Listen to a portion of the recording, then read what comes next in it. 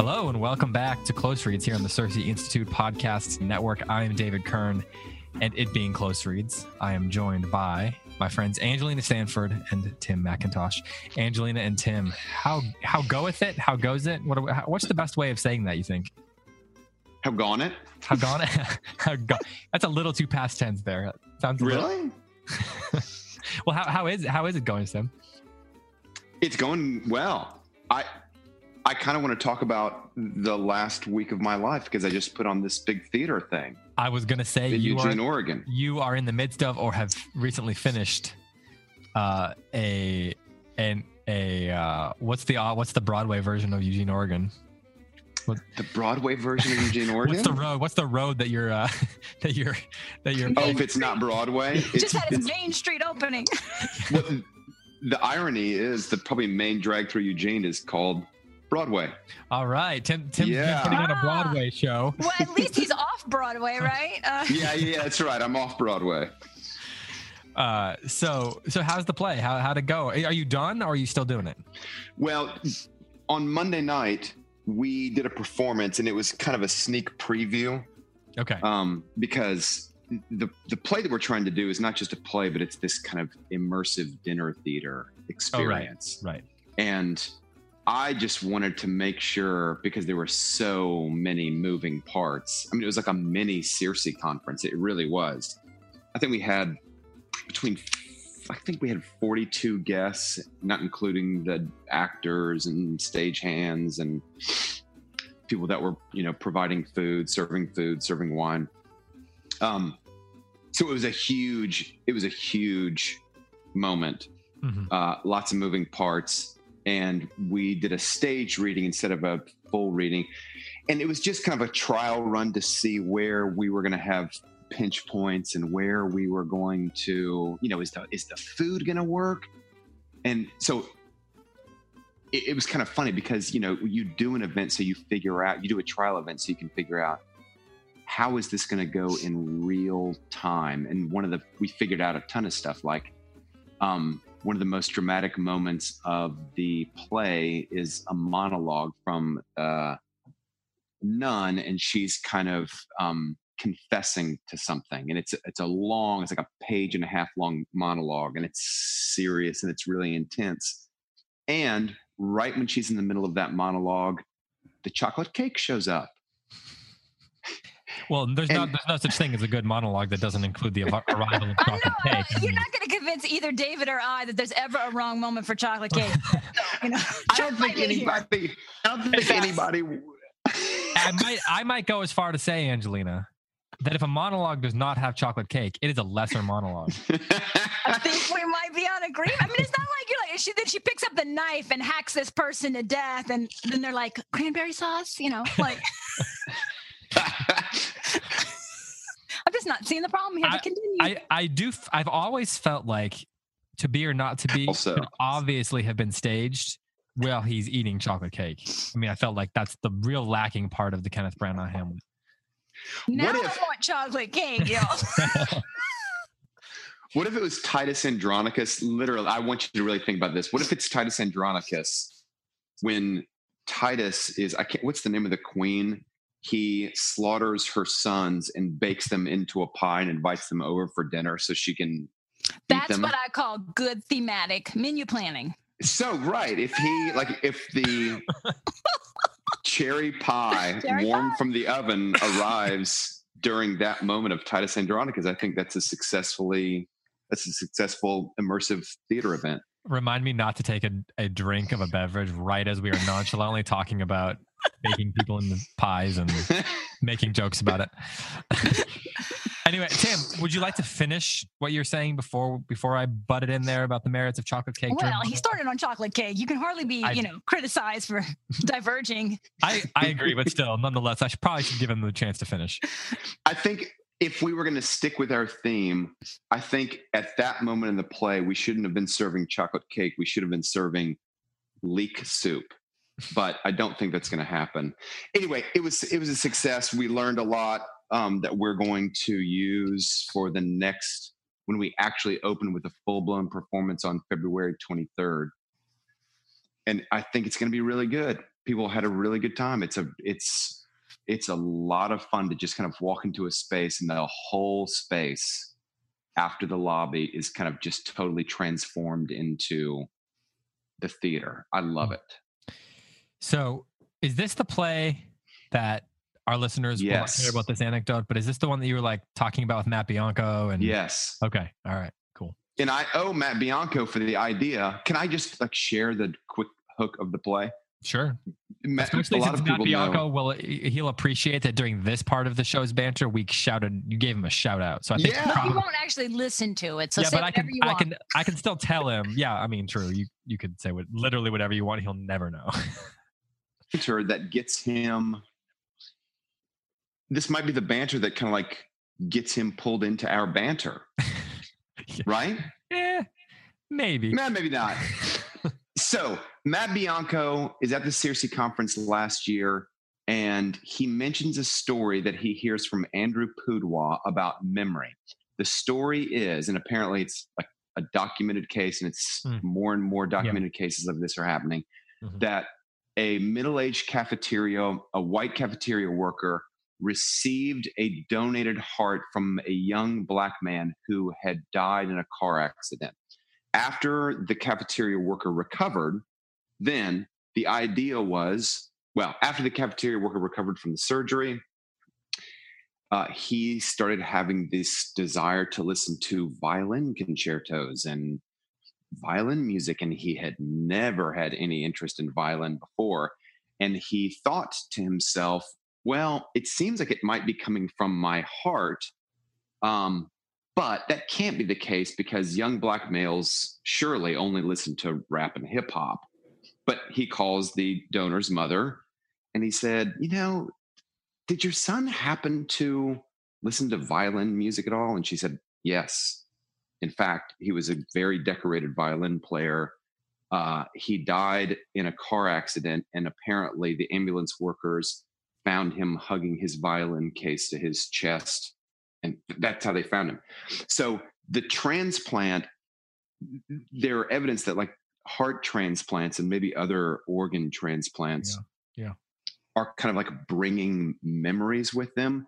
And Matt's idea was, what if you had a monk who voluntarily took on a heart transplant for out of religious conviction? And then it kind of morphed a little bit and it became, what if a nun takes on a heart transplant, but not just a heart transplant, she does a heart swap, a heart exchange with a destitute woman who's made a lot of terrible choices, who's had a lot of awful experience. What if they swapped hearts in the attempt to kind of like physiologically sanctify this new heart and to give the other woman an opportunity to kind of restart her life from the inside out? That's the idea. And when did the chocolate cake come in? Chocolate cake came in right in the middle of the heart transplant. 2/3 of the way through. Heart surgery on the stage, and they're just like, would you care for some chocolate cake? Well, Angelina, what about you? How's it going with you? Or are you just like so ready to talk about this book now? I am kind of ready to talk about this book. Things are good. I'm getting together my course lists for next year, trying to make some hard decisions about how many sections of classes I want to offer, and trying to get that, the business end of things I'm not so good at. I'm so bad at it that I accidentally kept up the register now button on my website, and I've had like so many people register they don't realize they have registered for last year's classes. Oh no. Yeah, I've got that all sorted out, but no, I'm not good at the business end of things at all. Well, I feel like I'm no Mr. Wilcox, and frankly, I'm getting by just fine without that. So there you go. You just got to enlist. You just got to like get Karis to have some like. Well, I feel like people respond very well when I send them back this very professional, I'm the worst, I don't know what I'm doing. Register again later when I have the right button up. Self-deprecation sometimes goes a long way. Hey, before we jump into this book, though, I do want to say a quick word from some friends of ours who are kind of helping make this show possible this month. And that is the Honors College at Belmont Abbey College, which, of course, you know a little bit about Belmont Abbey, Angelina. I do. So if you have a student that is thinking about college, looking for colleges, or you are a student who's looking for colleges, then we would recommend that you check out the Honors College at Belmont Abbey, where you can join a group of morally and intellectually serious young men and women who are seeking wisdom through their Great Books curriculum. They have a number of flexible options that allow you to take any major offered at Belmont Abbey College while exploring the greatest works by the most brilliant philosophers, poets, theologians, and historians in the Western tradition. Their distinctive approach affords you the opportunity to participate in the highest form of friendship, a shared life dedicated to the pursuit of wisdom. So if you want to learn more, you can head over to bac.edu/honors. That's bac.edu/honors. That's honors how the Americans spell it and not how the British spell it. Again, bac.edu/honors. A life well lived awaits you at Belmont Abbey College. I'm so excited that Belmont Abbey is our sponsor. My son goes there, just made the dean's list, and nice. He made me one very happy mother because he is, he's getting a psychology degree, but he told me this weekend he was loving his English classes so much that he was going to minor in English, and I was about to burst. Now, I'm also going to say this, we're just getting off the tracks, but this was a moment, okay? So before he told me he was going to minor in English, he's taking a literature class, and he texts me first day, oh, we're going to be reading all these Flannery O'Connor stories, and I'm going to have to write a paper. Okay. So I'm just like, oh, my entire life as a mother has led up to this moment. Like, I'm not going to kiss your bobos. I'm not going to bake cookies, but God, my child comes to me and says, I got to write a Flannery O'Connor paper. I'm like, I'm the woman for this job, right? I'm so excited. I'm sending him links. What are the stories? Here's our Close Reads episode on that. Listen to this, listen to that, listen to this. You know what this boy tells me? Mom, I appreciate the help, but I just really feel like this needs to be my paper and my thoughts. Like, well. Right? And I'm just like, no, don't take offense, Angelina. You've raised him to be this independent man. This is a good moment, even if I feel like I'm dying inside. Like, and of course, I'm just like, sure you don't want me to read it? Like, so he comes home this weekend, he hammers out this paper, he tells me the thesis, and I was like, I've legitimately never thought of that before. Like, he took the hymns they were singing in Revelation and applied it to the overall theme of the story. And I was like, well, okay, I literally have never thought of that before. And so he's in his room. I'm like pacing outside, like, I don't have anything to do if you just wanted me to put some eyes on that. Like, I'm this mother. You're prowling? I was totally prowling around. Like, if you just wanted me to put some eyes on that, Eli, I could put some eyes on it. And he's like, no, I got it. I think it's fine. So he goes back to school and he texts me. He's like, my teacher is wild about my paper. She says it's amazing. And I was just like, wow, I'm so proud. He did well, and he didn't even need you because he didn't even need me. You prepared him.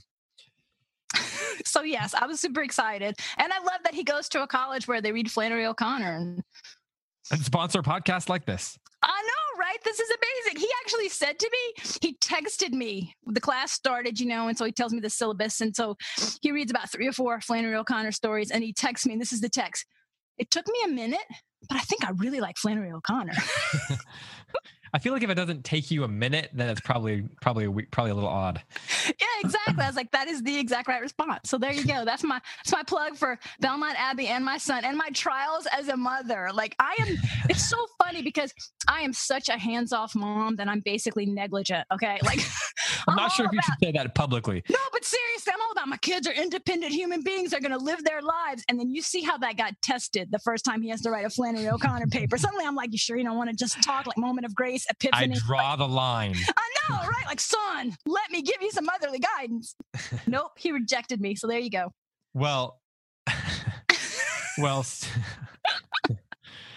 that is pretty cool though. And thanks to Belmont Abbey for sponsoring and for reading Flannery O'Connor with your students. We are here to discuss, well, speaking of books that sometimes take a minute, we're here to discuss Howard's End. Tim, you speak, taking a minute, books take you a minute. Let's talk about that. I just want you to sit back for a second for me, and I'm going to lean back in my chair with my tea here. And I'd like you to, how are you feeling about this book, Tim? I don't know, David. I don't know, Angelina. I'm in a mix. I love the narrator. Conflicted? Am I connected? Conflicted. I am. I'm conflicted. I think it's a really fine book. I really do. I'm not really connecting to it. And I think it's a personality issue. It's not a quality issue. So you're not saying that the book is bad. You're just saying it's a good book. Yeah. I think it's a really fine book. Can you think of any examples of other books like this in your life that maybe you felt that way? And I'm not saying this is going to happen to you, but that you felt like you recognized the quality of it, but for whatever reason you weren't really connecting with it. But then maybe later on you came back and connected with it. I hope I haven't told this. Yes, it the first time it happened to me was when I was a senior at college, and I read Heart of Darkness by Joseph Conrad. Have we talked about this? Anyway, I read that book. We've done a lot of shows, so I'm not sure. I wanted to throw that book across the room. I was so frustrated by it. I did not like it, but I wasn't mature enough to recognize the difference between me not enjoying a book and a book not being quality. Yeah. So I just thought, it's crap. Did you okay, so if you weren't doing this show, this is for you too, Angelina.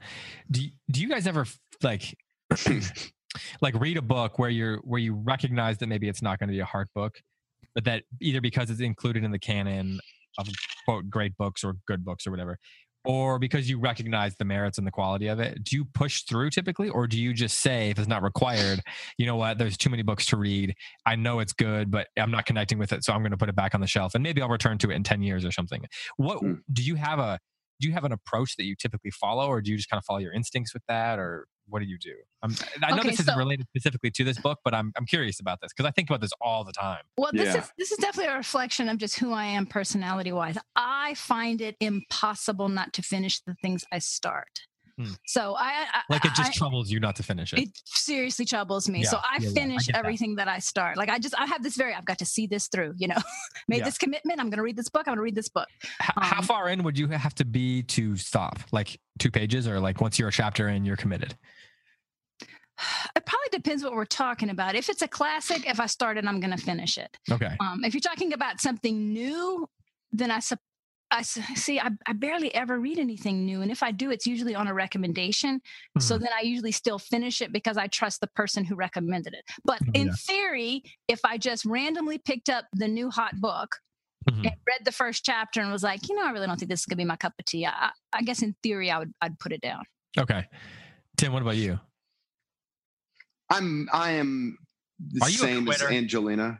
I'm the same as Angelina, but I think I just have probably a little bit less patience, because if the book is a classic, I'm with Angelina. I almost always finish it. But there have been a couple times that I have read books that have supposed to be classics. Most recently, Jude the Obscure, and I'm halfway through it, and I'm like, this book is just not good. It's just not that. I mean, it's just it's got a reputation as a classic. But that reputation must have been earned by some other means than quality. It's just not a good book. You just like threw the gauntlet down about Jude the Obscure. So anybody who loves that book, Angelina, you like that book, don't you? I have read all of Thomas Hardy's books except that one. Oh, okay. So you're not. Man, I'd love to know what you think about it, Angelina. All I know about, and this is the reason why I never read it. Okay, because I really like other books. I mean, I love Tess of the D'Urbervilles. Eustacia Vi from The Turn of the Native. I wanted to name my daughter Eustacia Vi, but I could not get other people on board with that. But just come on, Eustacia Vi. That's going to be a saucy girl. So, I didn't read Jude the Obscure because one of my professors said that it was so dark and it was so poorly received when he wrote it that, Thomas Hardy never wrote another novel. He just quit after that. It wrote nothing but poetry. And I was like, that might be a message from the universe, maybe to chart other waters, Tim, have you charted his other waters? I think I tried Tess when I was a much younger man, but this is not an indication of, the quality of that book. I gave up on it, but that was more about me. That was more about me than that book. Well, that's Victorian novels are going to be a little bit of a challenge for a younger man, I would think. I would think so. Yeah. It's not going to draw you in right away. Mm-hmm. Yeah. Well, let's go back to Howard's End then, because we're ready David, here. What I want to know what you think. How do you do this? If you read a book that's just, you know it's a classic by reputation, but you're not sinking in, do you finish it? So a large part of me is like Angelina, and I think maybe you said you're the same way. Like there is something like inside of me that really dislikes the lack of closure of quitting a book. Yeah. Like even if it's terrible. But I'm more likely to quit a book because I'm lazy and the book is too dang long. To be honest. But I one thing that I've tried to balance in my life as I've gotten older, because I realized like after I was in college, and I read so many books in college, in the English department there, that I didn't like, that were considered great books or whatever, that I didn't appreciate or didn't like, that for a while after college, I just sort of was like, it's kind of weird to say for an English major, but it was almost like a detox from a lot of that, like that literary culture in some senses. So a lot of my reading was like, I was starting to I sort of tried to just figure out what the books were that I loved. And I kept my reading habit going by like finding books that I loved and figuring out what those looked like and really pursuing those primarily. And then in the last, like, I don't know, that was the first couple of years after college. And then like in the last 8 years or whatever since then, I've gradually been trying to expand my horizons, like back to sort of the way they were trying to do it in college. But, I don't know, trying to be a little bit more like strategic about it. So I try not to read too many books that are going to be books that I know are going to be like outside my wheelhouse, so to speak, that I can anticipate are not going to be hard books, so to speak. So I try to be like strategic about that. So like, I'm not going to read, I'm not going to try to bite off too many like long Russian novels in 1 year, for example. Like I'll do one and I'll read it gradually and slowly, and I'll try to read it while I'm reading other things, because that helps me like balance out books that I'm not like loving, but that I know I should read, if that makes sense. Mm-hmm. So for me, like, I don't know what it was about college. I loved being an English major and I loved my professors, but there were enough books in there that I really disliked that I had to read, or not disliked, but like that I was tired of reading, if that makes sense. So I kind of went on a detox binge and read like tons of, that's when I picked up spy novels. So David, where are you with our book, Howard's End? So I'm probably between the two of you. Mm-hmm. Angelina. Well, of course, we haven't said what mine is. We just said that off the air. So. Well, true. Okay, so yeah, why don't you say ahead first? Well, I'm gathering from some of your comments that if it follows on what you said last week, like you're just waiting for the ring at this point, right? Oh, I have picked out the dress and the bridesmaids. Yes. So yeah, okay. So you're just waiting for the bended knee. I'll ask if he doesn't at this point. This is where we are. Like, Okay, got it. Okay. He's in my sights. I'm going to lock this down. No, I'm loving it. I'm loving it. These are some of my all-time favorite passages that have ever appeared in a book. I mean, I am just, loving it. Yeah. So, okay, here's where I am then. So Tim likes the narrator, but the narrator actually kind of frustrates me. Like the way, not the narrator himself, but the way Forster uses the narrator. But like Angelina, there's some prose and some passages that like knock my socks off, as the kids used to say 30 years ago. And then there's times when the narrative arc of it is just sort of like, I have to make myself read the next chapter. But when I read it, I enjoy it, but I'm not necessarily like, I've got to read the next chapter now. I don't know if does that make sense? It's not that I dislike it when I'm reading it, but I'm not necessarily like, give me another handful of chocolate right now, I would agree with you that it's not a page turner. I find that I am reading it very reflective and contemplatively. Mm-hmm. Like I'm commonplacing it. I'm texting my friends passages, and I'm thinking a lot about the implications of the things. A lot of what this book has been talking about is the exact same things I've been having conversations about with like my close friends. And so it's just really interesting to see how he dovetails with so many things I've already been thinking about. So I'm reading it slow. I'm underlining so many passages and really thinking about what they mean.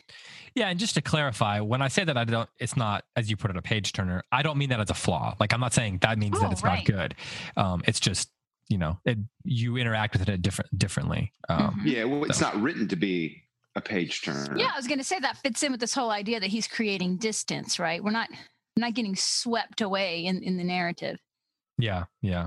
Well, last week we talked quite a bit about the idea of like romanticism, like capital R romance versus lowercase romance. And we were talking about this sort of, I don't know, pseudo romance between Margaret and Mr. Wilcox. And we were debating like, how did Mr. Wilcox, what was his sort of mindset behind the way he kissed her at the end of chapter 20? And there's lots of stuff about the idea of like romanticism in these chapters, especially 20 through to 25. But I want to ask you guys about chapter 21 first, if that's okay. Of course. And there's lots of online conversation. We were talking about this off the air about this concept of romanticism, and we'll touch on that. We'll clarify a few things and all that. But chapter 21 is this really, it's either, I'll just use the word interesting, and I don't know if I mean it interesting in the good way or the bad way, but it's this interesting interlude of what, like 300 words or something in between, the Margaret Wilcox stuff. And it's Charles and Dolly and, their conversation. And I can't decide if I actually think this passage should not be there or not. But I'm curious what you guys think about whether or not chapter 21 is actually useful and whether it's doing what it feels like he's setting out to do. Angelina, what do you think about that? Well, I thought that Charles and Dolly they're a counterpart, a counterpoint. They're the anti-romantic couple. This is terrible. I want to punch Charles in the face. He's just so condescending to her. Of course, she takes it and she plays the role. The whole family's condescending to her. There doesn't seem to be any genuine affection between them at all. Charles is just such a distasteful character to me. I think he's distasteful to Forrester. He makes a lot. He doesn't. Okay, let's put it this way. He doesn't have the virtues that Mr. Wilcox has, right? He's not good at business. He stands primarily to inherit his fortune, we're told in this part. He has a lot of anxiety about what's going to happen to his children because it's all based on the inheritance, which is why he sees Margaret as a threat. So he seems to be somebody who's really struggling to build a life and to find his place in the world. So he's not Mr. Wilcox for whatever I might not like about Mr. Wilcox. Mr. Wilcox clearly has virtues that are being presented to us, right? He can make his way in the world. Charles does not have any of that. Is he supposed to be a foil for Mr. Wilcox, for Henry? I think so. Like, I had been thinking about the book primarily in terms of Helen and Paul and that relationship being counterposed to Margaret and Wilcox. Of course, we have the other couple, Leonard and Jackie, which of course, that's an extreme. And then you have Charles and Dolly. So that's another extreme couple. Maybe Charles and Dolly are, I don't want to say they're the foil for Leonard and Jackie, but I'm not exactly sure how they all work, but Leonard and Jackie seem to have gotten together when Leonard was sort of caught up in a moment, right? Like maybe when she was younger, she was beautiful and represented some kind of exciting life. And so they get caught up together and then it falls apart, right? But it's not like a pragmatic, this is going to be a good partner in life. Like we're going to make this good decision and we're going to be, Whereas like Charles and Dolly seem to have gotten together because it was like the social decision that they were supposed to make. Right. So this idea of, well, it might be worth jumping into this idea of romanticism because there's the capital R romance and then there's a lowercase r romance. And do you think that Leonard and Jackie are essentially supposed to have, maybe when they were younger, as you said, there was something exciting that they represented for each other and all that kind of stuff. And so that's like lowercase romance where they sort of just fell into something that they thought was going to be truly romantic, but they didn't understand the nature of like true romance. And so that's meant to kind of like be a counter to the more complicated relationships that we're seeing, between Margaret and Henry and so forth.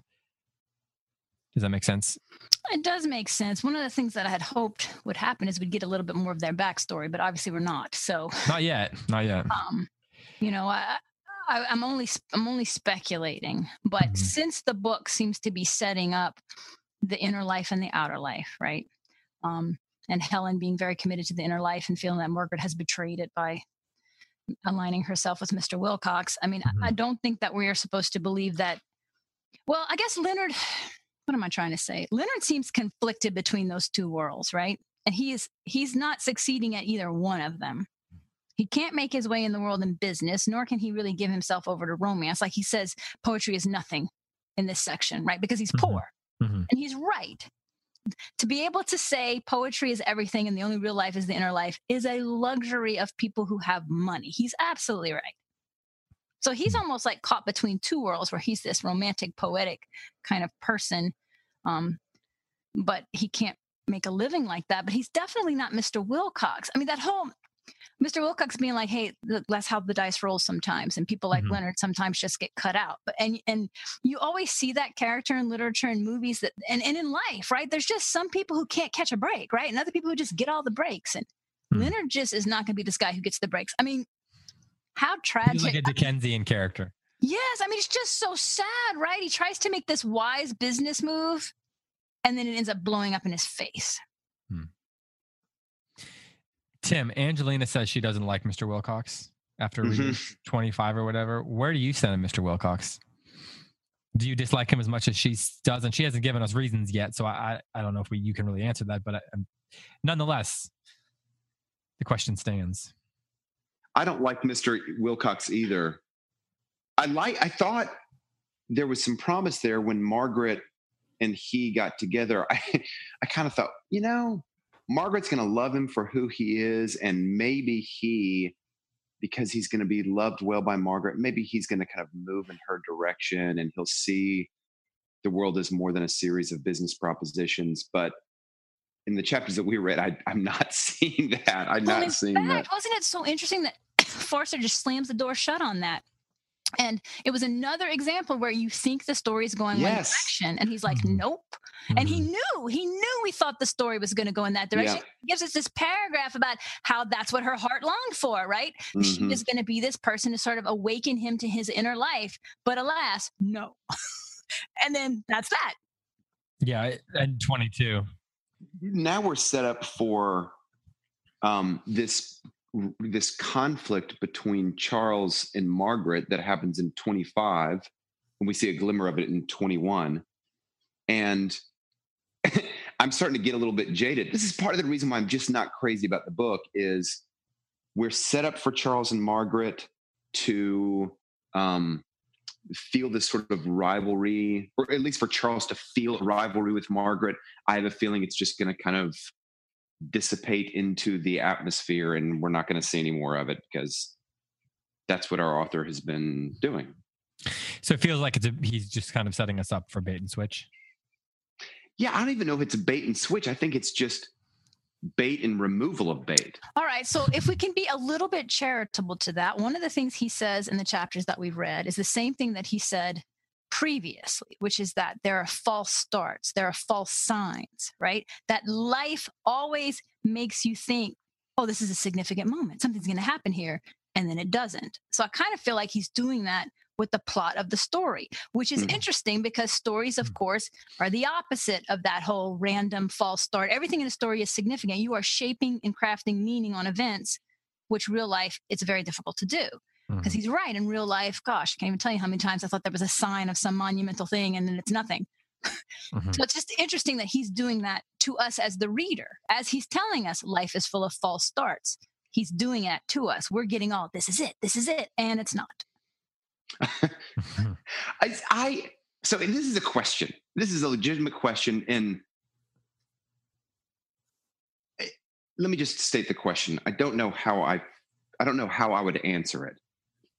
But because Forster sort of can state the premises of his beliefs that life is full of stops and starts and false trails and missteps and meaning is elusive and we don't know exactly what life means, we're in the middle of it, because he states that as a philosophical precept and because he follows through on it in the book, does that mean that Should I say, aha, you were consistent in belief and in action, you win. The book is quality.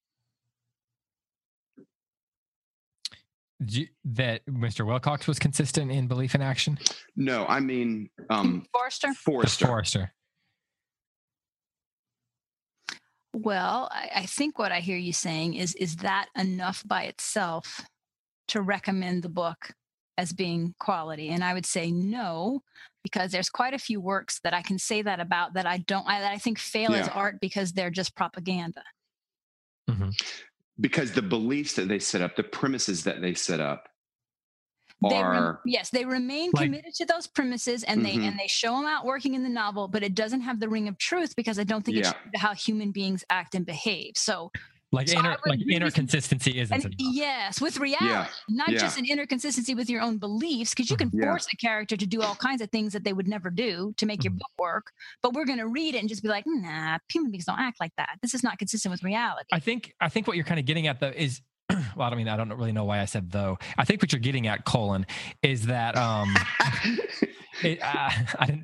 really didn't mean to set that up as a disagreement. I was agreeing with you, and somehow the word though came out of my mouth. Is that like there are novels that are well crafted, there's works of art that are structurally sound, that have all the elements that might make up a quality work of art. It could be a movie, it could be a painting, it could be a piece of music, or it could be a novel or a poem or whatever, or a play. But what you're describing, Angelina, what you seem to be getting at is that quality that pushes it like towards the transcendent, right? Like that makes it lasting, that turns it into something that is a capital G, capital B great book or great work of art or whatever. It's the thing that moves it beyond, quality and good to, as I said, transcendent to great. Is that what you're getting at? Right. Yes. I mean, I think art has to be true, right? Like we all feel that. It has to correlate to some true reality. Mm-hmm. Yeah. I think one of the hard things is putting your finger on whether or not a book is, whether you're enjoying a book because it's true capital T, or whether it's just because it appeals to something within us, because things might appeal to me, but that doesn't mean that they're capital T true, right? Right. No, that's absolutely true. You read books that are kind of preaching to the choir, right? Yeah, exactly. Yeah. They don't cause you to reflect on maybe you're wrong. Yeah. What's getting me about Forster's book is this. I think all of the great novelists, I think everyone that we have read, from Dorothy Sayers to Flannery O'Connor to Wendell Berry, all of them would say, I believe, that real lived experience is exactly as Forster describes. It's full of missteps. It's full of false trails. The meaning is over here instead of over there. I think all of them, because they are human beings, they know that life is not a melodrama and that life oftentimes doesn't make sense. And oftentimes we make sense of it kind of in retrospect. We look back and we say, oh, that episode, I understand now what it means. So all of our novelists probably agree with Forster with regards to the lived experience. Mm-hmm. But I think what I'm having a hard time with is what makes for a really great tale is that the narrative conveys purposeful meaning. And what I'm getting a little bit afraid of in the Forster book, and I hope I'm proved wrong, is that there's not meaning in this tale. There's only meaning in these kind of episodic moments. Okay, here's what I think about that. Ready for this? Yeah. The whole entire book has been about what is real, the inner life or the outer life, the seen or the unseen. I think the reason I'm so in love with this book is because it keeps falling on the side of the unseen is what's real. And that's why he keeps chopping up the narrative, not because episodes are the only thing that's real. It's because all of that is unreal. like how I said, I don't care what happens in this book. I just want him to keep talking. Like, that's what I'm talking about. For me, the plot is so secondary. I don't care what happens to these characters. I just want him to keep talking to me about the inner world versus the outer world, the seen versus the unseen, how to harmonize those two things. Because for me, not surprisingly, that's what's real. So to me, the book is super real. Yeah, it seems, like... And it seems like he's in some ways, he's writing a book at the perfect time to explore that idea, because on the one hand, as realism like is taking hold and like are like focusing on the aspects of like the stuff that Tim is describing that makes it feel like real life, but is troubling to him. It's coming at the beginning of that, or at least as but then it's also kind of bridging the gap with earlier literature, and you can tell that Forster really appeals to and is enjoys capital R romanticism, right? Like, so he seems like he's bridging a gap when he's writing the book, like he's bridging a time frame, and so it's the perfect time to explore the concept that you're describing there, Angelina. And he's also doing it in a way without contempt for the outer world. Mm-hmm. So I have found that okay. So here's my favorite line, and it speaks to what we're talking about, and it may go down as my all-time favorite line ever of anything that's been written. I mean, this is how profound this was to me. Chapter 23, about 4 paragraphs down. Yeah, I thought you might like this section. Yeah, right. The businessman who assumes that this life is everything, and the mystic who asserts that it is nothing, fail on this side and on that to hit the truth. Yes, I see, dear. It's about halfway between, Aunt Julie had hazarded in earlier years. No.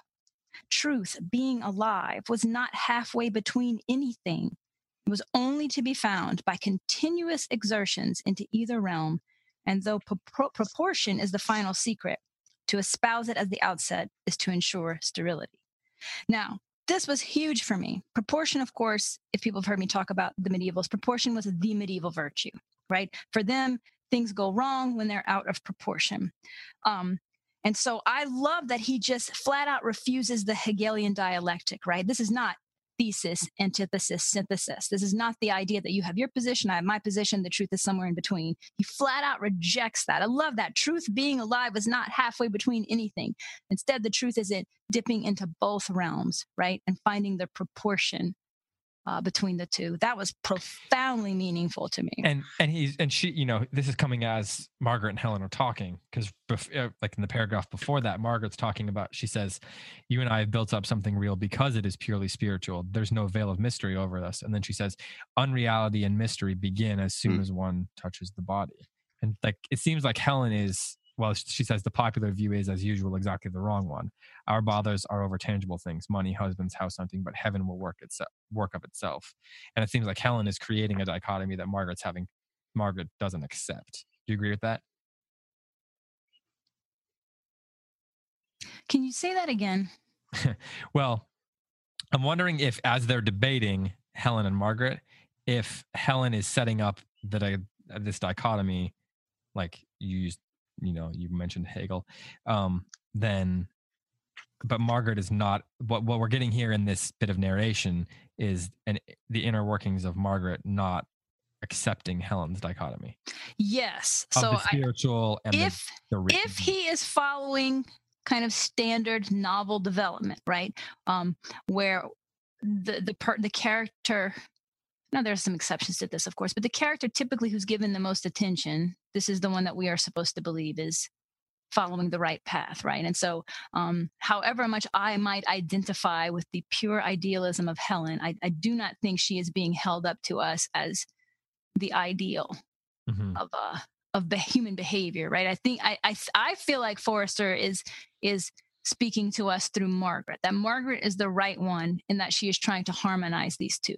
And interestingly enough, harmonizing him in a way that changes neither Wilcox, who he is essentially, nor who she is essentially. I mean, you guys saw all those comments about how she wasn't going to stop being her and he wasn't going to stop being him. And somehow they were going to love each other and it was going to all work out without either one of them not being who they are. So it seems like Helen is setting up the tangible, like she says, tangible things, and essentially sets them up in opposition to the spiritual things. And it seems like Margaret is saying, well, not so fast. There's this middle ground here that is actually where, proportion is the final secret, right? Is that perspective of Margaret what allows her to accept Wilcox in a way that Helen never can? Is that where we're getting to know Margaret in a way that makes her decision justifiable, or the way she interacts with Henry justifiable? Yes. If we go back to the sentence I just read, the businessman who assumes that this life is everything and the mystic who asserts that it is nothing. Okay. That's Wilcox and Helen. That's the two extremes, right? Mm-hmm. And Margaret is the one who's dipping in. She's not halfway, not by any means, but she is definitely the one dipping into both sides, right? She can completely see Helen's perspective and agree with it. She can completely see Wilcox's perspective and agree with it. And it's very important to her that she love her husband and be loyal to him, but also still have this close connection with her sister, which goes to the other quote, only connect. Mm-hmm. Yeah. Margaret is trying to connect everything. And this, to be honest, this is why I can't, this is what rubs me raw about Wilcox, is that Forster says he cannot connect. He cannot and will not connect. And so that's just completely unacceptable to me about a human being, because I think we're supposed to connect. I think that's what our souls want us to do. I don't think our souls want us to just live in the outer world. I mean, we don't see a transcendent religious life in him. So I feel like he's just lacking this other component that human beings need. I think human beings need to connect. Well, is he lacking empathy? Spiritual lives. What's that? Is he lacking empathy? Or is he just not making? Do you think he lacks the capacity, or he isn't making the effort? And that can go to either of you. I'm curious. Wow, I'm not sure if it makes much of a difference, right? I don't know. Well, one's a moral choice. No, that's true.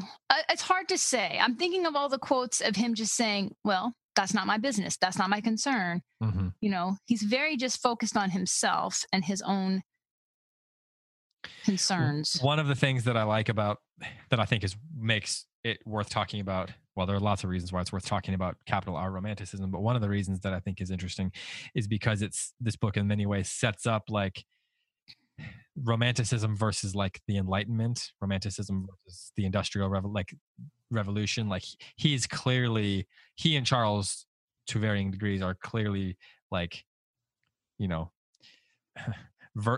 meant to stand in for the man of the Enlightenment, right? Mm-hmm.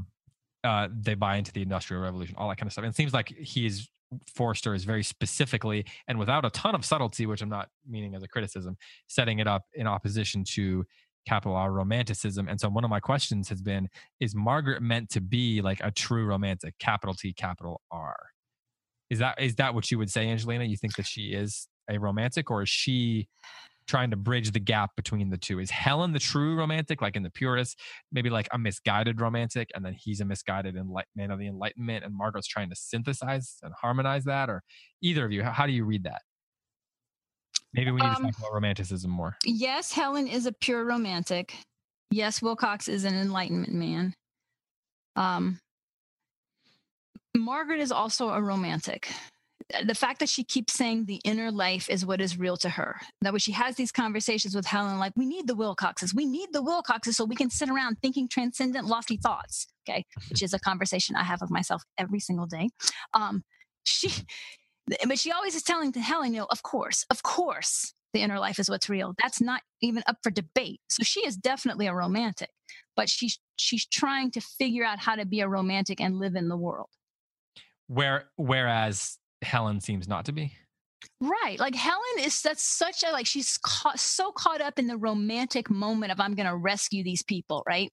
And she just barges in, and then Margaret says, you brought 2 starving people on a train or halfway across England. And she's like, oh yeah, I guess I did. That was maybe not the smartest thing. But it was just this grand gesture, right? I'm going to rescue these people.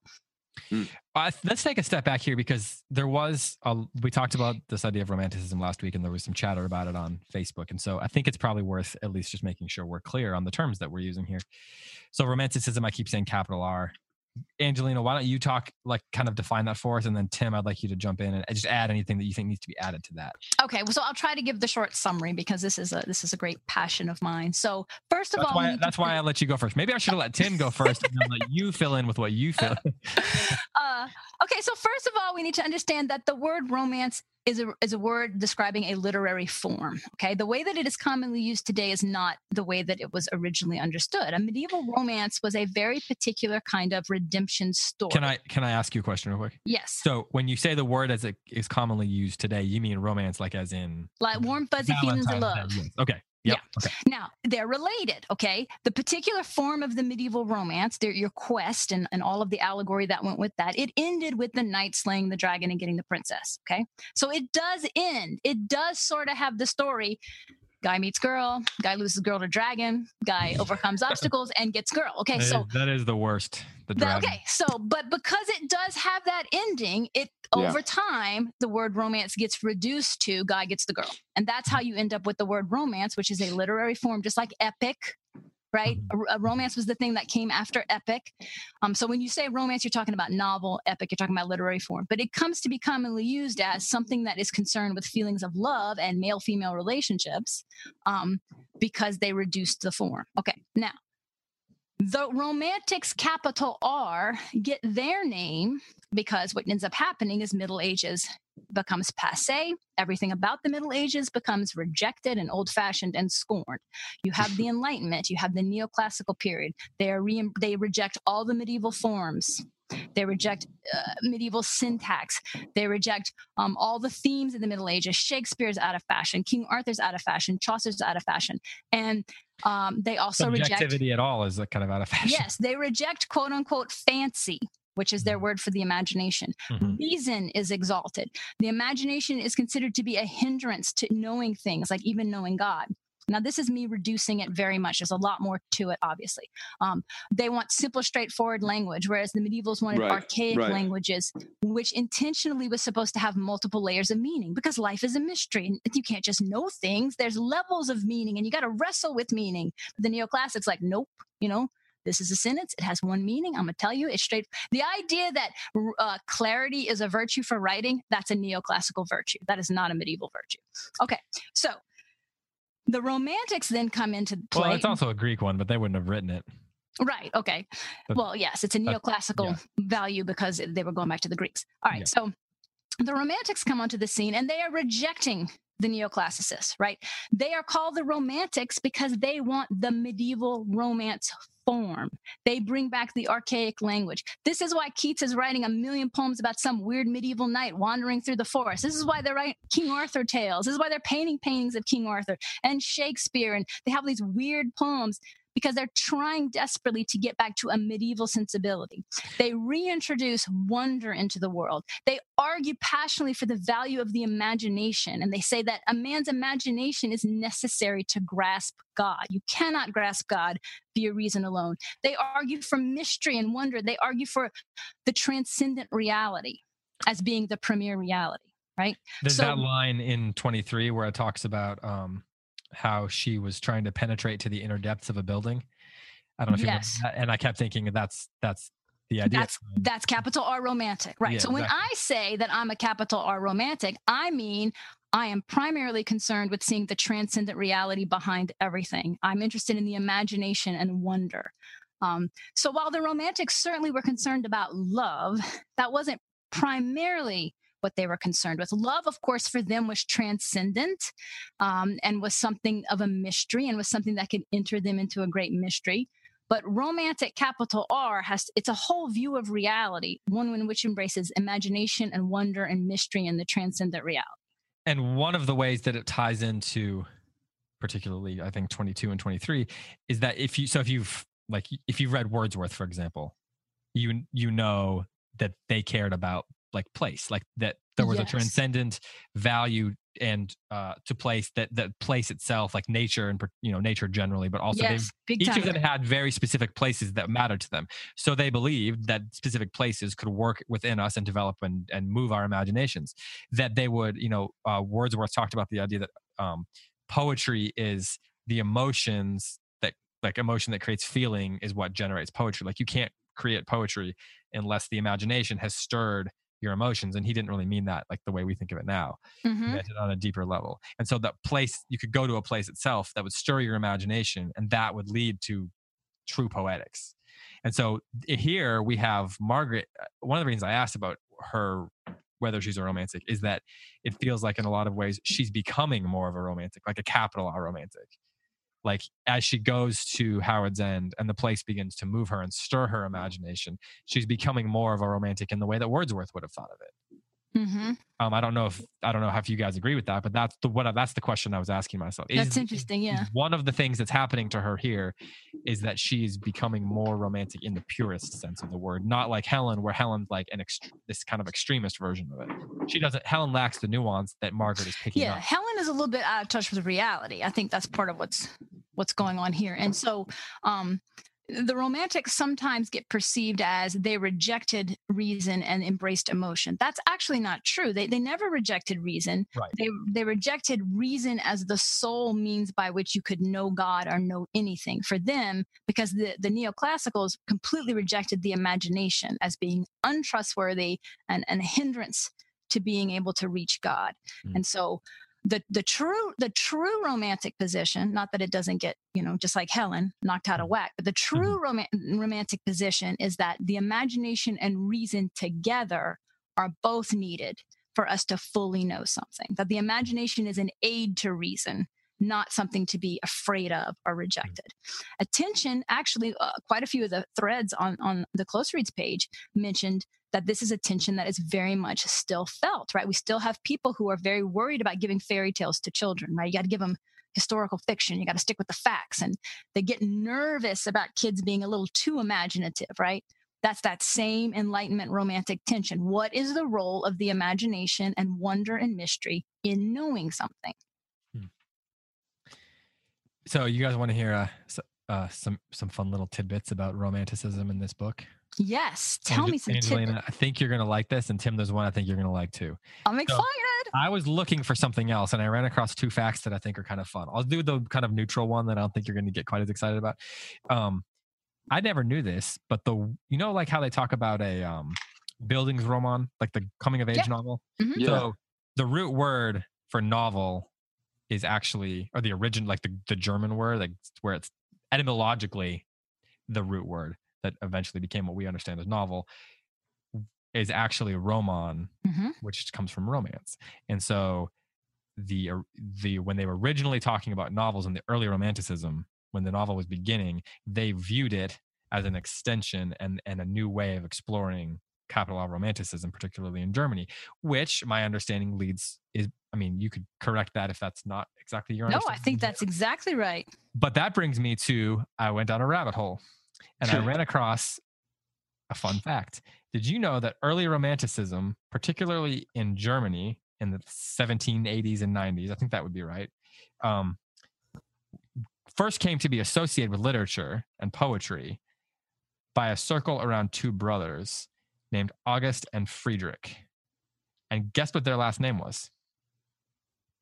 Was it Schlegel? It was. How interesting. So he's clearly 115 years later. Or whatever. And this is why he keeps contrasting the German and the English way. Mm-hmm. So these early German Romanticism wasn't as concerned with poetry, is basically what I was reading. And I wasn't able to read as much on this as I'd like. But then it became to be associated when the followers of these two brothers, these two poets and critics and artists, they started applying it to poetry and literature. And that eventually was one of the things that apparently led, like Wordsworth and Coleridge in particular was a huge fan of these guys. And he was a huge influence. And so that can't be an accident, right? Right. No, I mean, Coleridge and Wordsworth, just for our listeners, are credited with having created the Romantic movement in England, 1792. We don't usually have a date, but the preface to Lyrical Ballads, which was the collection of poetry that Wordsworth and Coleridge wrote together. In the preface to that, Wordsworth lays out Romanticism, right? And that what is happening here is that we are, how's it go? That poetry is I'm going to blow it. A memory recollected in tranquility. Is that it? Yeah.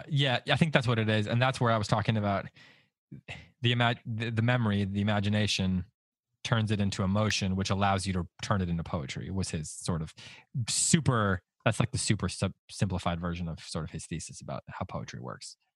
So yes, I had not previously made the connection that Coleridge then is introducing these things into England via Germany, but that makes sense because you have that dark romanticism coming out of Germany, Wagner, and then Goethe with the Sturm und Drang movement and all of that, like this intense the sorrows of young Werther. Exactly. And when I say this dark romanticism, I'm talking about like that tormented soul, like cannot, have that transcendent moment and they kill themselves or they die of grief. It's that.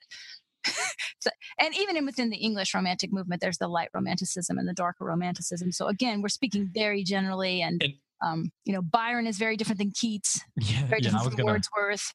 Yeah, and interestingly, the American versions of that tended, from what I understand, to be much more German in their approach. So I was just going to say, actually, I took a class on this super, super early American lit, like colonial American lit. And we read The Sorrows of Young Werther because that was a very influential book on Hawthorne and those early American ones. Yeah. So I totally agree. Up through Poe, really we've probably completely lost our audience at this point because I'm totally doing No, we haven't. Geeking out here. But yes, I never thought about this before, but I would definitely not draw a straight line from English romanticism to American romanticism. I would go German American. I think that's absolutely right.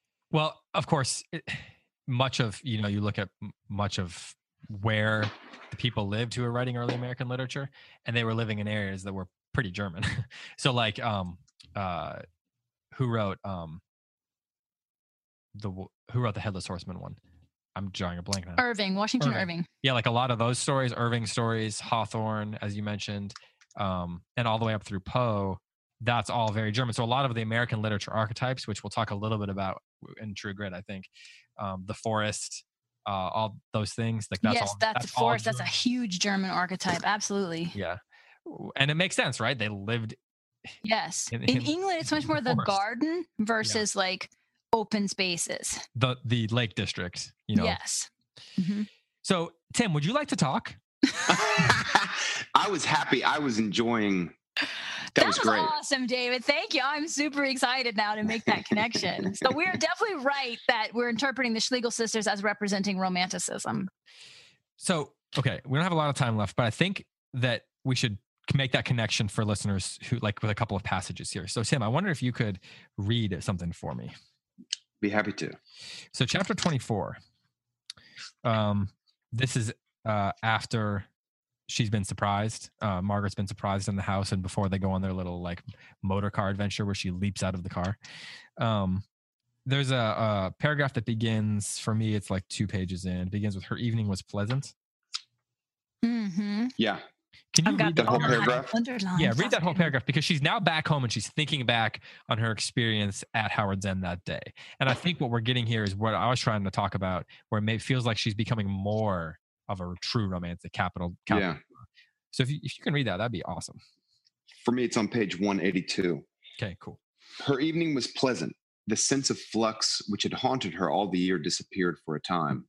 She forgot the luggage and the motor cars and the hurrying men who know so much and connect so little.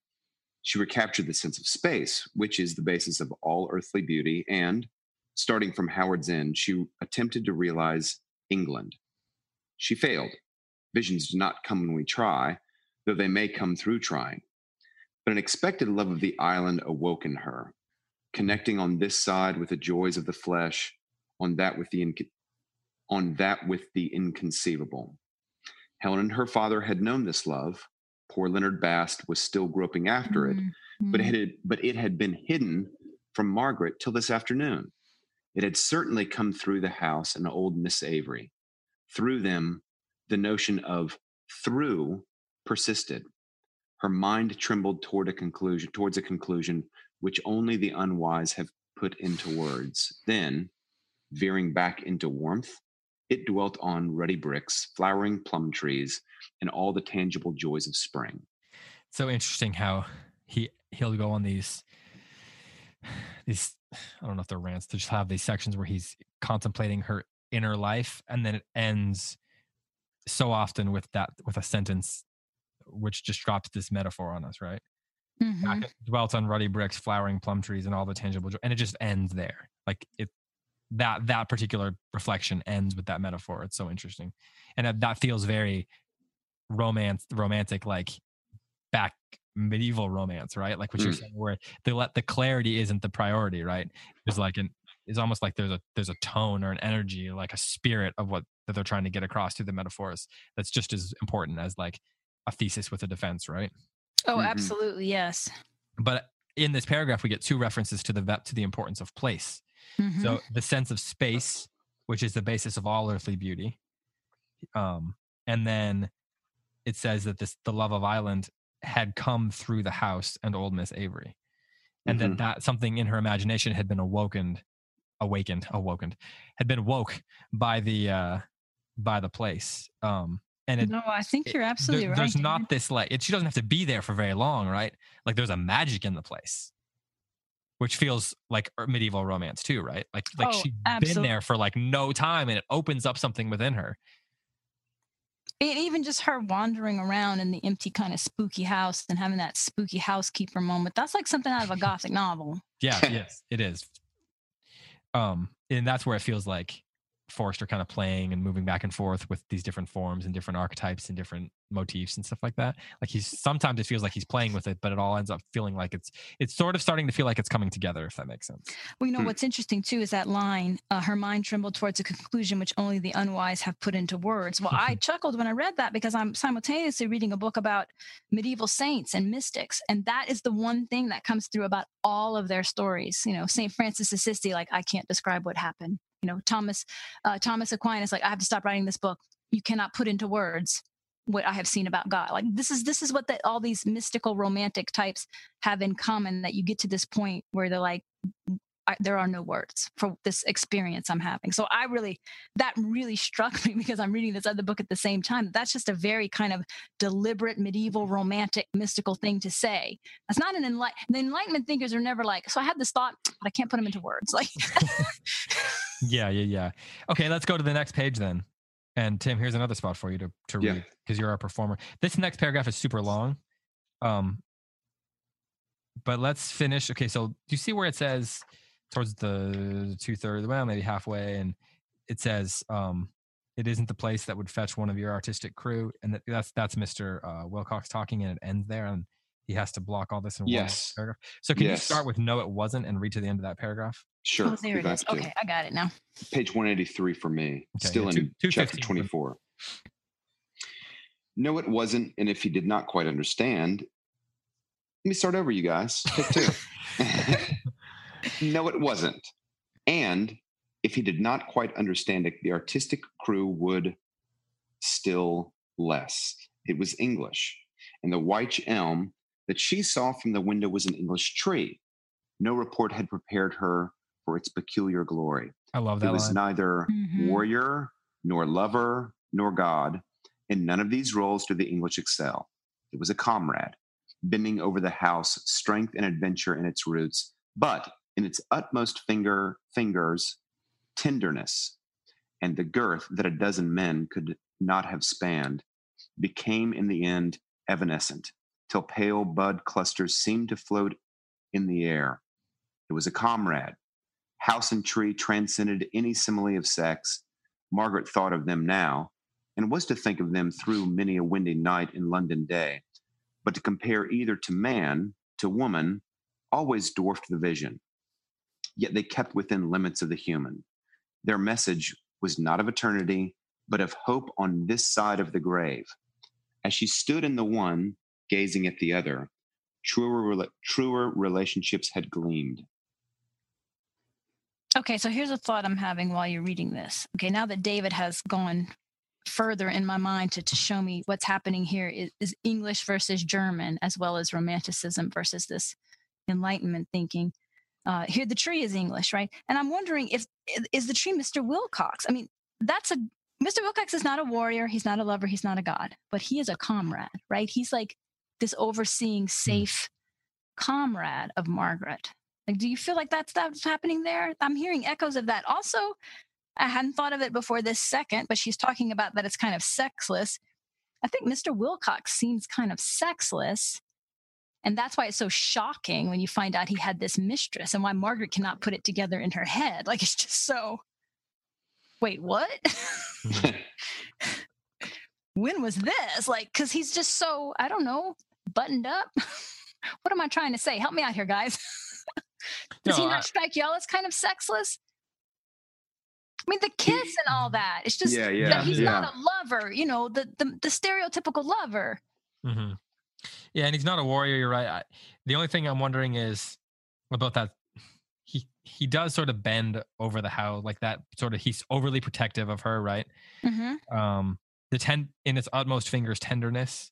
I'm wondering about that line, but maybe she senses within him like he's tender, but not really loving. If that makes sense. I don't know, Tim. What do you think?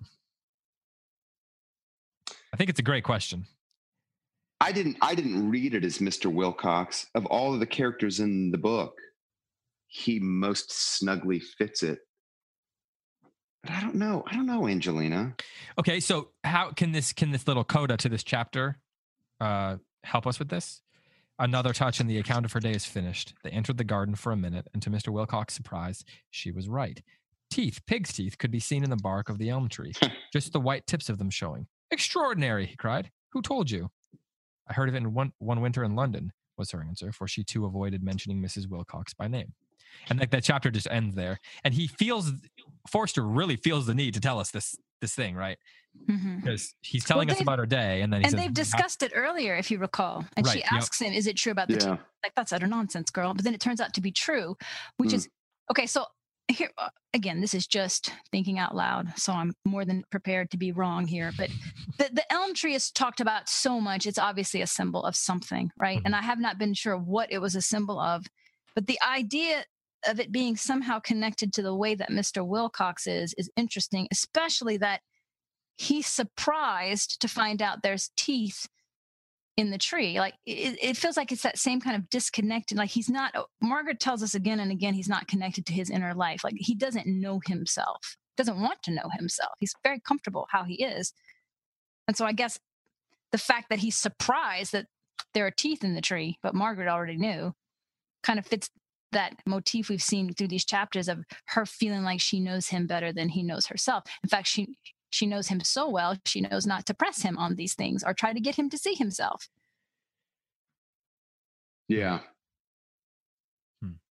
But I'm happy to be wrong. I've been trying to figure out what the deal with the tree is. So there you go. This is my first little effort to try to make sense of why we keep talking about this tree.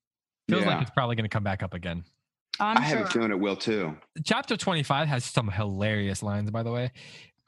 Like I feel like Forster's really having fun with this, like where he says that the whole system's wrong and she must challenge it. And the whole chapter made me think of it like Anne of Green Gables or something, like when Anne Shirley gets like super all up in arms about something and decides she's going to solve all the problems. It was a woman in revolt who was hobbling away from him, and the sight was too strange to leave any room for anger. He recovered himself. That was a great line. That was a great line. Charles. He recovered himself when the others caught them up. Their sort he understood. He commanded them to go back. And then it says that later on, it's Charles is contemplating what had just happened, and it says, Charles was depressed. That woman had a tongue. She would bring worse disgrace on his father before she had done with him. He strolled out onto the castle mound to think the matter over. This is really interesting here, too. The evening was exquisite. On three sides of him, a little river whispered, full of messages from the west. Above his head, the ruins made patterns against the sky.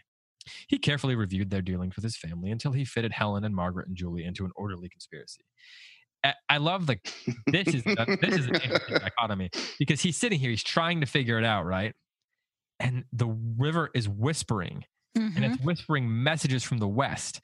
And there's like the ruins are making patterns against the sky. They're making signs. They're making symbols. They're trying to tell him something, and he's ignoring it. And he's trying to fit them all into this little. And that's a very romantic idea that nature is going to tell you something. And Charles can't see it. Nope. Like of all the flaws, his biggest flaw seems to be, or his flaws derive from the fact that he cannot hear the river whispering or see the signs that the ruins are making against the sky. And he has nothing to compensate for that. Like Margaret can't even respect, well, he's a man about town. He can make it work. There's nothing about him that's virtuous or attractive. And in fact, he counters it by fitting people into conspiracy. which is such an interestingly chosen word by Forster there. It's not into a plan or some kind of order. It's an orderly conspiracy. Right. He's suspicious. Yep. And it's like there's a lack of truth in it. There's a lack of like. I'm super curious if in the end Charles and Helen are both going to end up looking to us like they're two extremes and they just don't fit in the world. I don't know. I'm still not sure what I think about Helen. I also thought it was just amazingly hilarious and wonderful that Charles doesn't get Margaret so much that he thinks she's in love with me. I know. Like, oh my goodness. She is coming to seduce me. Clearly that's it's the only possible explanation. She's a woman alone and having a nature walk at night. Clearly she's and then like 10 seconds later. Oh, never mind. I love it that Forster, what does he say? It'll take me a second to find the sentence. Charles kind of assumes that she's in love with him, and then Forster tells us that she hasn't even noticed him. Did you notice that? Remember that? Exactly. He's like so nondescript. He's like not even worth stepped on her way without noticing him, and he admitted that he had wronged her on this point. It's like it sounds like Woodhouse, like Bertie Wooster's like this woman is obviously in love with me, and then like, well, maybe not. Maybe I have misunderstood. Yeah. Hey Tim, I'm going to give you the floor for some final thoughts because for obvious reasons. Oh yes, I think I've said plenty. Your turn.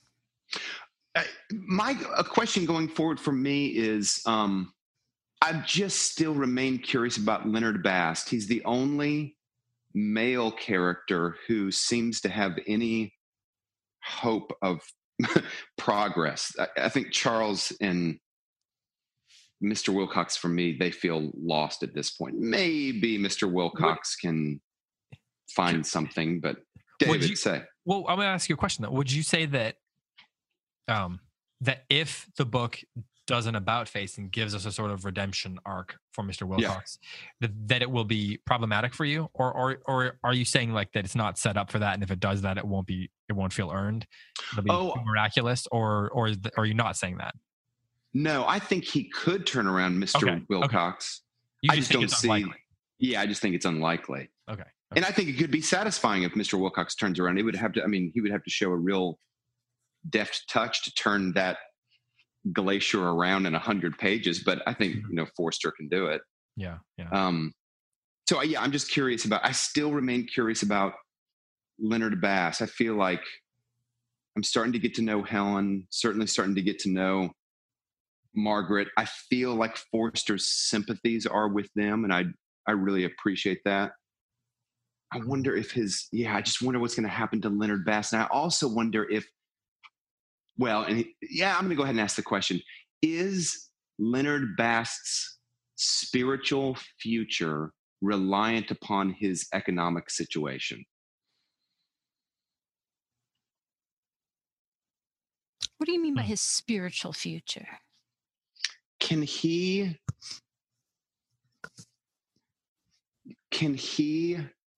enjoy the fruits of mysticism or the incandescent nature of nature or just a deeper inner life given his socioeconomic condition?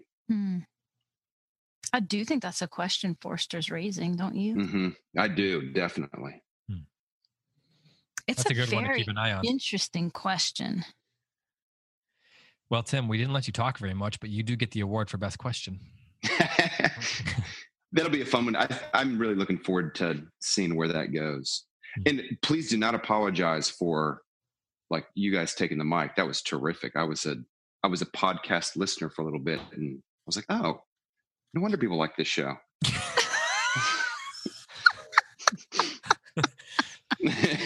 They say there's who knows what people really think, right? 24 hours is a long time every day to fill up. People need something. Come on. Like all these hardworking mothers, they're looking for they're just like, gosh, what's on the tube tonight? No, Exactly. sorry. They're on the podcast app. Not sports. All right, we've listened to everything else. Yeah, okay, let's try this close reads. We got an hour and a half of something to fill. It's better than staring at the paint dry. Yeah. Sorry. I don't know why that was my voice for like yeah, why was that homeschool your mom. voice? Yeah, you gotta have a more like frazzled, harried, high pitched, I'm drowning voice to really. Yeah, right. Mine was like the villain, like the villain's henchman in like a bad crime novel. That was right. Well, Angelina and Tim, thank you for another good episode. Angelina, thanks for some really good thoughts and helping clarify some of that stuff on romanticism. I think that's like really unlocking a lot of great stuff in this book. So thanks for that. Thank you for your research about the German thing. I'm super excited about that. That was interesting. That wasn't research. That was the universe. Wormhole. Yeah, the universe is giving us one. That is such a romantic view and thing to say. I love that. I always say the truth will be revealed. You don't go looking for it. So there you go. So really, we should all be going down Wikipedia wormholes. That's right. You never know what truth you're going to find at the back of a Wikipedia closet. So they should sponsor our show now after that. I'm just saying that. But speaking of sponsors where you can go on wormholes and find truth, thanks again to the Honors College of Belmont Abbey. If you want to learn more about them, you can head over to, as I said earlier, www.bac.edu/honors. That was a fantastic voice. Well done. www.bac.edu/honors. And remember, there's no U in honors, even though there should be. I guess that's it. Anything else you want to say before we go? Or are we given is an hour and a half enough for people? Yeah. I think people have gotten their fill, yes. All right. Well, thanks to Angelina and to Tim. Thanks to everyone who's been listening and supporting the show through Patreon. For Angelina and for Tim, and for all of us here at the CiRCE Institute, I'm David Kern saying farewell and close reads. Thanks so much for listening, and we'll talk to you next week.